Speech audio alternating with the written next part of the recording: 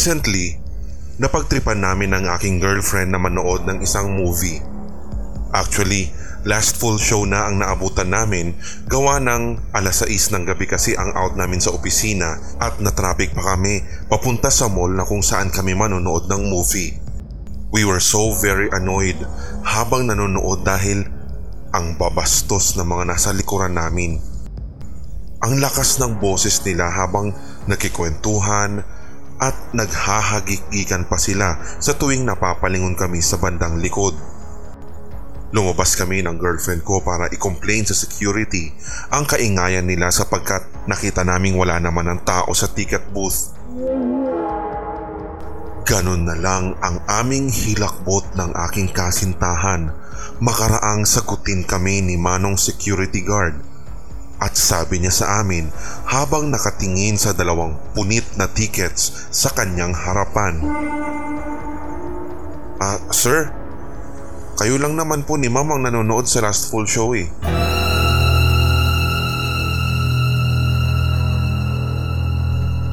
Namutla kaming pareho, so we decided to go out at hindi na namin pinatapos ang movie. Kahit tinatawag pa kami ni Manong guard ng oras na iyon. Manila Encounters. Napagtripan lang namin ang aking BFF na magpunta sa Quiapo nung mga oras na iyon dahil ang haba ng break time namin sa eskwelahan. Matapos kaming pumasok sa simbahan ay napagkasunduan naming magpahula sa isang fortune teller na may katandaan na at matatagpuan lang sa gilid ng mga nagbebenta ng sampagita. Nauna ang aking bestie. Kinilabutan na lang ako sa puna ng matandang fortune teller lalo sa naging reaksyon ng aking BFF. Wika ng manghuhula. Iha, hindi ka tao ano? Sagot naman ng aking bestie. Po? Bakit po ninyo alam? Panghuling wika ng matanda sa amin habang nakatingin din sa akin ay, kasi iha, walang guhit ang iyong mga palad.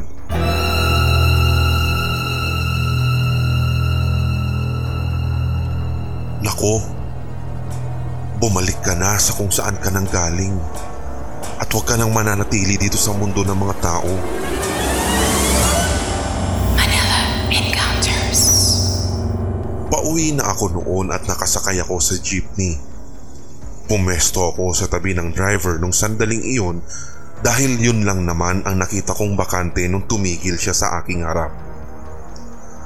Saktong tumigil ang jeep sa gawing Intramuros at nakita kong sumakay ang isang madre at dun siya umupo sa gawing likuran ko. Nadinig kong nagsalita siyang, "Manong, ito pong bayad ko." At ilang beses ko iyong nadinig. Medyo narindi na rin ako kaya nilingon ko na lang ang madre upang abutin ang bayad. Ngunit laking gulat ko nang wala yung madre sa kanyang kinauupuan.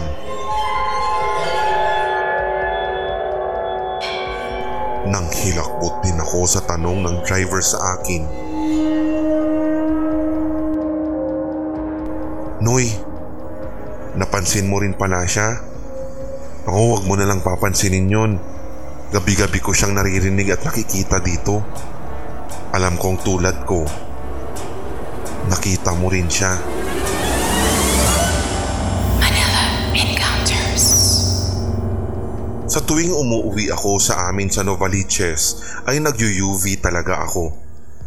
Sumakay ako sa gawing trinoma at umupo ako sa middle row. Nasa daan na kami nang may biglang kumalabit sa akin at nag-aabot ng bayad.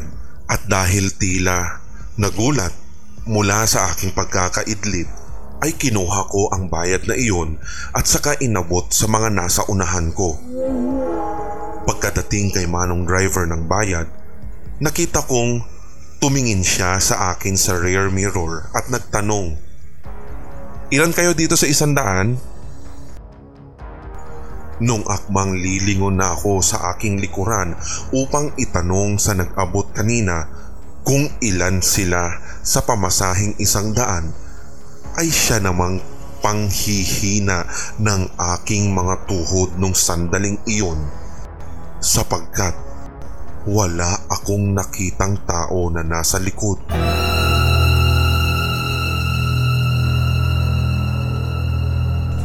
At ang nandoon lang ay ang isang bag na kulay itim. Manila Encounters. 40 days ago nang mailibing si Uncle. Pumanaw siya gawa ng pulmonary infection. Nung libing ni Uncle ay natatandaan kong isinama sa kanyang hukay ang mga paborito niyang gamit, maging ang mga damit, eyeglass, sa kubyertos na huli niyang ginamit, mga paboritong libro, at maging ang kanyang cellphone. May paniniwala kasi sa pamilya na hindi maganda ang nag-iiwan ng gamit ng pamilyang yumao. Baka daw kasi iyon ang maging dahilan upang magbalik sa mundo ang kanyang kaluluwa at maging dahilan upang hindi matahimik ang kanyang kaluluwa sa kung saan man siya mapupunta. Gabi noon nang mapagkwentuhan namin ang mga alaala ni Uncle. Isang sutil kong pinsan ang nakaisip ng trip na i-text daw namin ang cellphone ni Uncle. Pinigilan ko sila ngunit dahil sa curiosity nila ay wala rin akong nagawa. Text nila sa yumao naming uncle. "Uncle, kumusta ka na? Where na you?" At pagkatapos ma-send ang naturang text message ay pumailan lang ang tawanan sa balkonahe hanggang sa biglang tumunog ang cellphone ng aking sutil na pinsan. Nabawi ang lahat ng tawanan at biglang natahimik ang lugar sapagkat may nag-reply sa cellphone ng aking pinsan at number iyon ng aming uncle.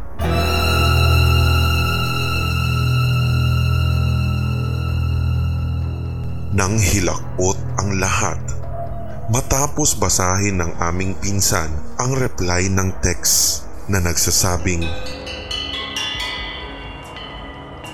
"Eto, ang lungkot-lungkot dito sa impyerno."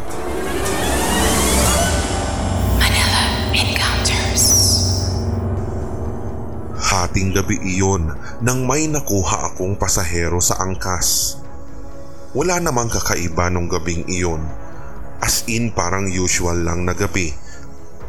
Sinundo ko siya sa pick-up point, tinulungan ko pang mag-strap ng kanyang helmet, saka umarangkada ang aking motorsiklo. Nakarating naman kami ng maayos sa kanyang lugar, safe and sound kumbaga. Ibinalik niya ang helmet sa akin bago siya pumasok sa isang eskinita. Hindi ko na nakita pa ang kanyang muka matapos iabot ang bayad sa akin dahil mas nakafocus ako sa aking cellphone gawa ng pag-text sa aking asawa na nagsasabing pauwi na ako. Akmang iaayos ko na sana ang helmet nang halos luwaan ako ng mga mata sapagkat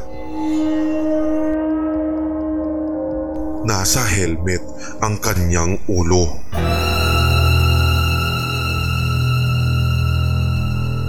Naihagis ko ang helmet at saka ora-orada kong pinatakbo ang aking motorsiklo. Manila Encounters. May bagong kainan sa Timog. Dahil nais din namin magpalipas ng traffic and at the same time ay kumukulo na rin kasi ang aming mga tiyan, kaya napagkasunduan na namin kumain doon at upang matry kung ano ang ipinagmamalaki ng bagong kainan na iyon.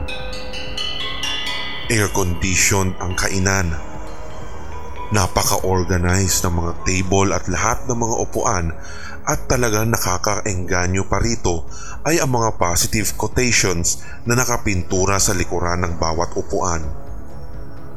Mahaba ang pila, kaya tiyak na hindi kami nagkamali sa aming piniling stopover para mag-dinner. Mas na-entice kami nang aming malaman na isa si Boy Abunda sa may-ari ng naturang kainan. Habang nakapila, amoy na amoy mo rin ang kanilang iniihaw na animoy litsong manok. Hindi napigil ng aking girlfriend ang magkomentong, "Wow, ang sarap naman. Amoy pa lang, kakabusog na." At nagngitian kami pagkatapos. Nabawi ang aming ngiti nang humarap ang taong nasa unahan namin sa pila sapagkat sinabi niyang, "Mas mabango pa yung amoy nito noon kesa ngayon." Noong ozone disco pa ang nakatayo sa lugar na ito. Manila Encounters.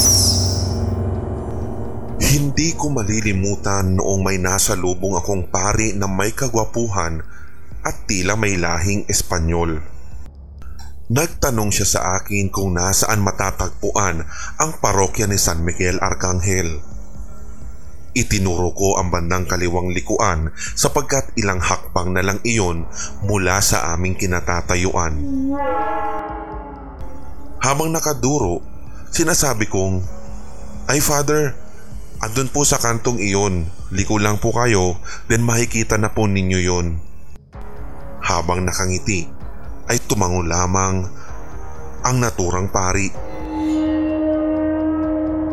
Napawi ang aking ngiti nang bigla akong tinapik ng aking kaibigan na humabol sa aking likuran sabay sabing, "Hoy, sino kausap mo dyan?"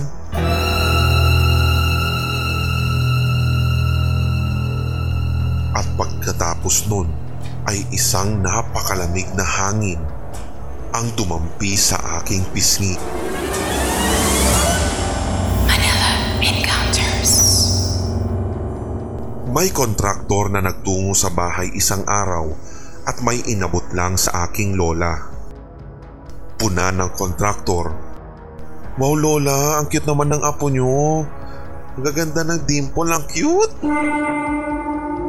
Takang-takaman pero mahinahong sinagot ni lola ang kausap ng, "Ha?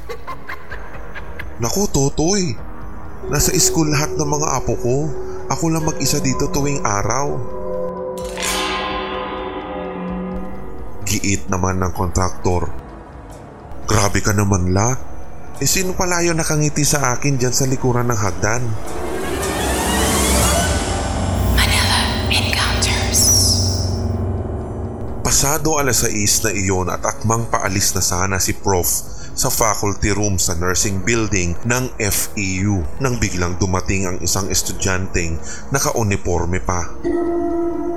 Wika nito kay Prof, Prof, wait! Ipapasa ko lang po itong gawa ng kaibigan ko na estudyante po ninyo.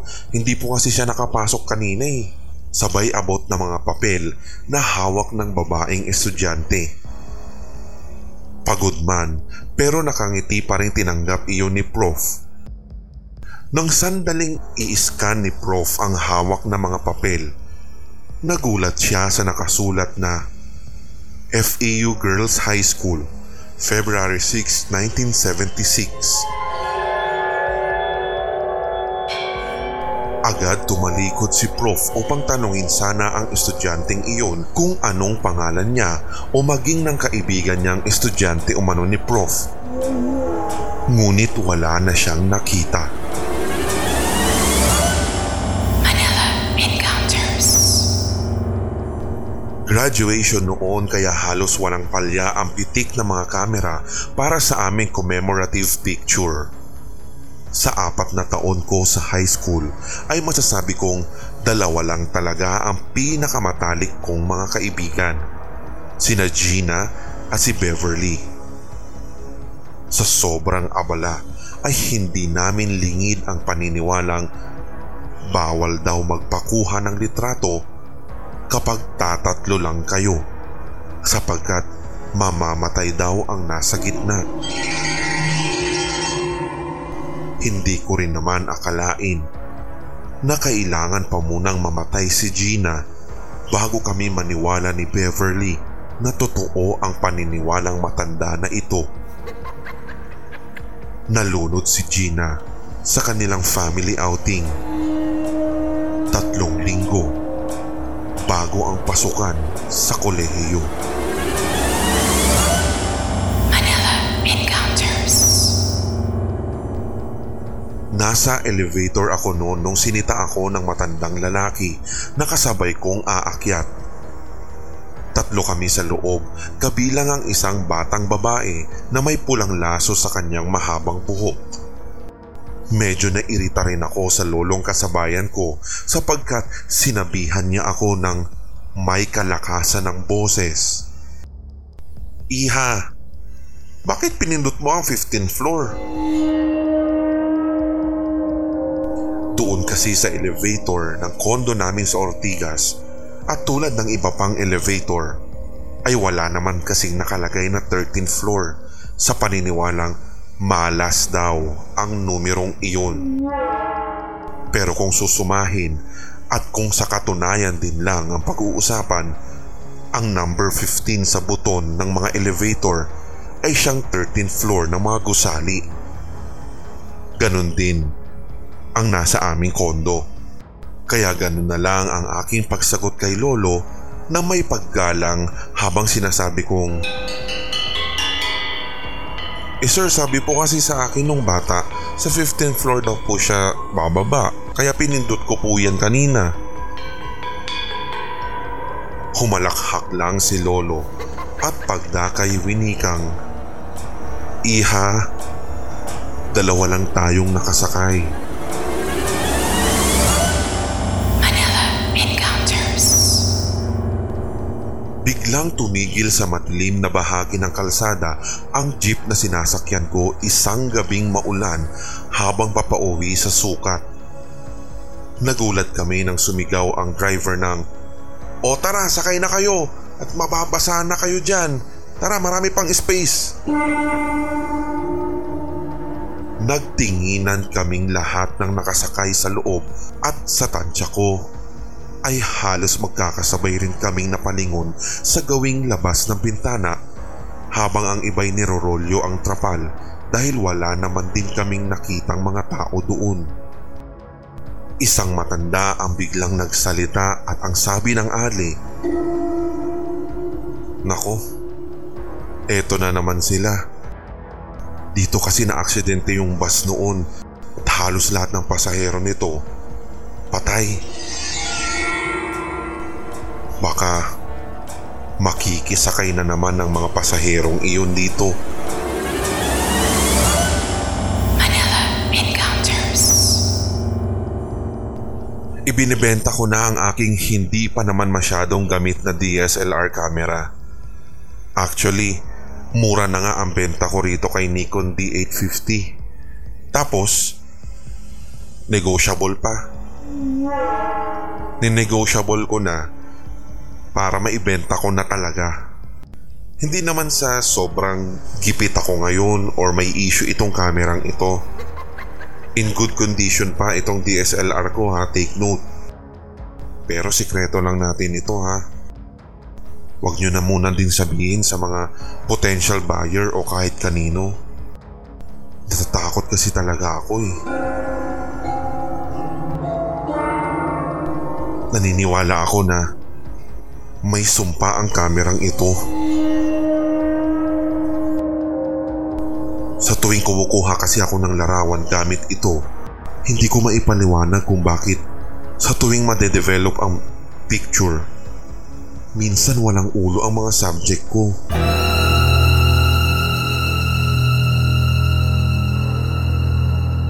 At ang nakakahilakbot pa rito, namamatay yung taong nawawala ng ulo sa litrato ko. 1 buwan makaraan ko siyang kunan rito sa DSLR.